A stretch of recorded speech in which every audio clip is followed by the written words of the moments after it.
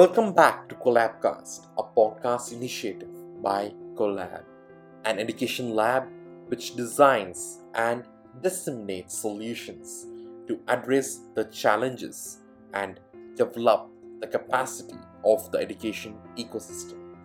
I am Muhammad Arshad Parvez from Collab, and this is a series where Sriram and Vimala Ramachandran are in conversation on the key topics about education, which captures the perspectives from more than 40 years of experience from Vimala Ramachandran. And thank you so much for your feedback on our first episode of Collabcast. Here we are excited to release our second episode to you all. Continuing from the conversation from the previous episode about the purpose of education, in this episode, getting a step deeper, we will get to know the ideas and approaches from Vimala Ramachandran on re-energizing the government schools and ensuring quality education. And here we go.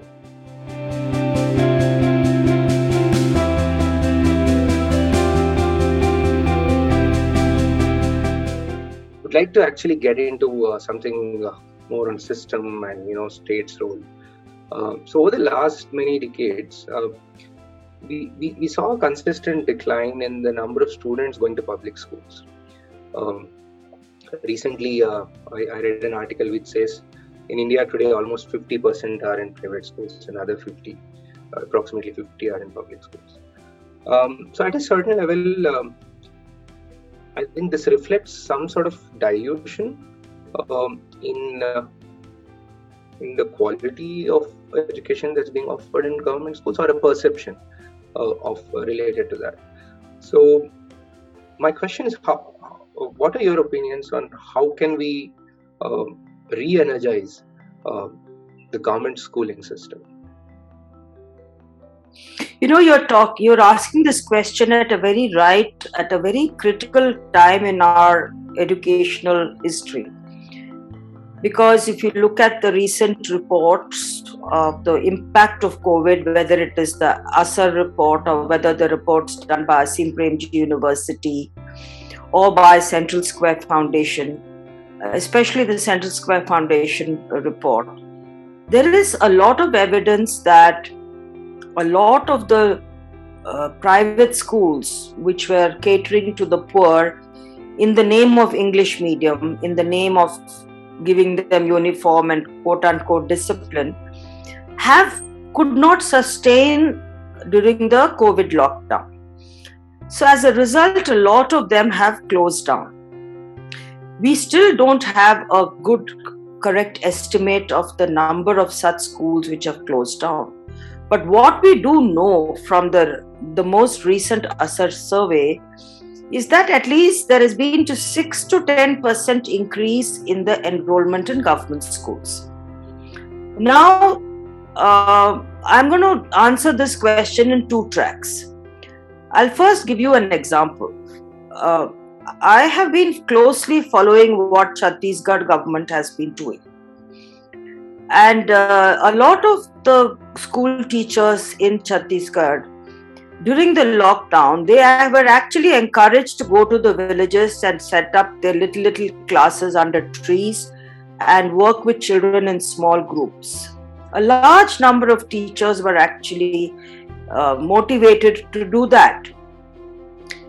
As a result, what has happened is there has been a realization even among the people in the village, that at least in rural areas, that government schools are not so bad, because those teachers actually reached out. The recent report says almost 70 to 90%, depending on the state, of government school children actually received textbooks and worksheets through the lockdown. And the percentage of such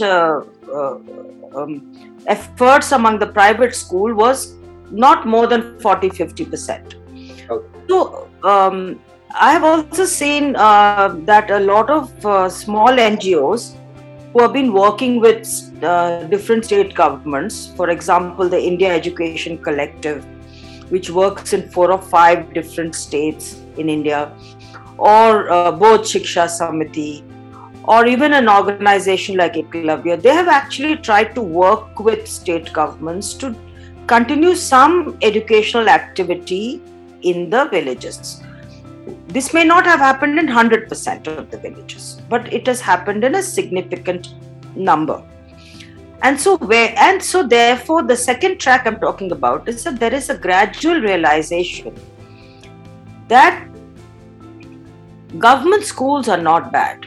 And why did people walk out of government schools? Because of this whole myth of giving them English medium education.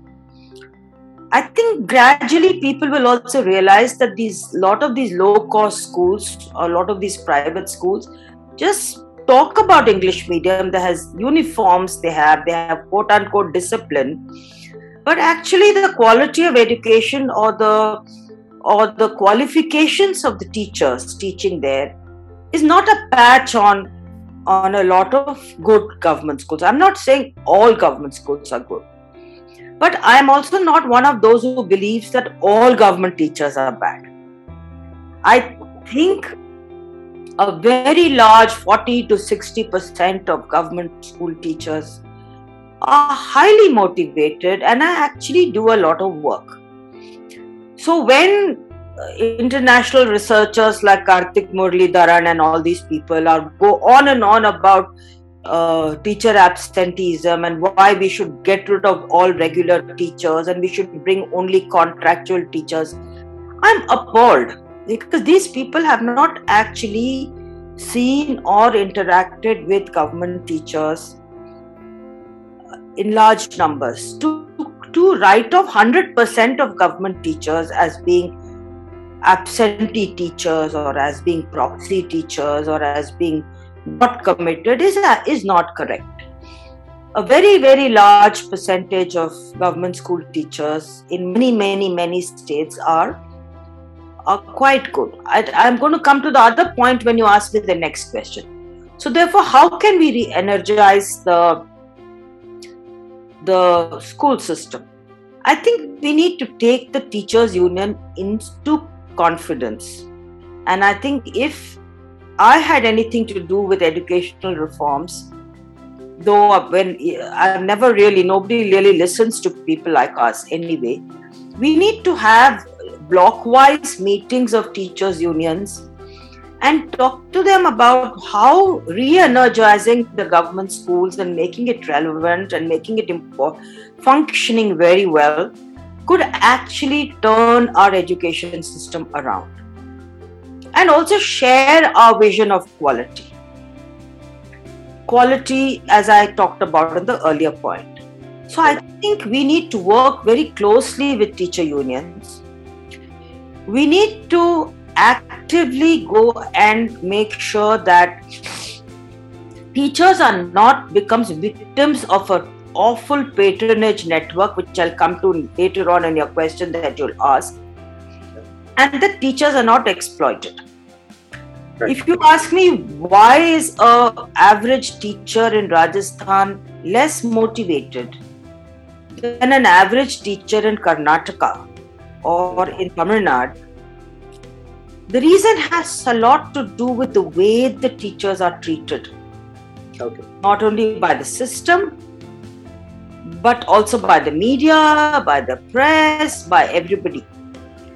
So I think teachers' union can play a very constructive role, provided we actually involve them. Another very interesting experiment, I have not gone and seen it, but I have read a lot about it, because during the last 2 years of COVID, given my age and comorbidities, I have not been able to travel that much.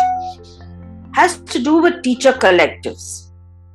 Like, for example, many NGOs, whether or philanthropic foundations like Asim Premji University, like I talk about India Education Collective, like both Shiksha Samiti, like Ekalavya, all these people run teacher communities.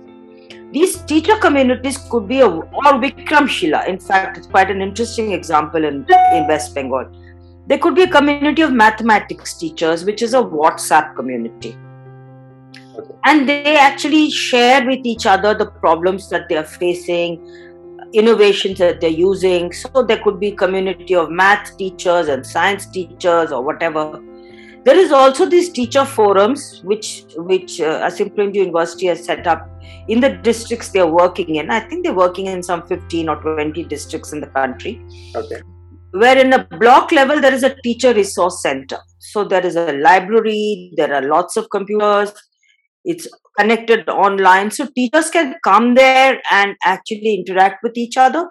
You can also use some of the material.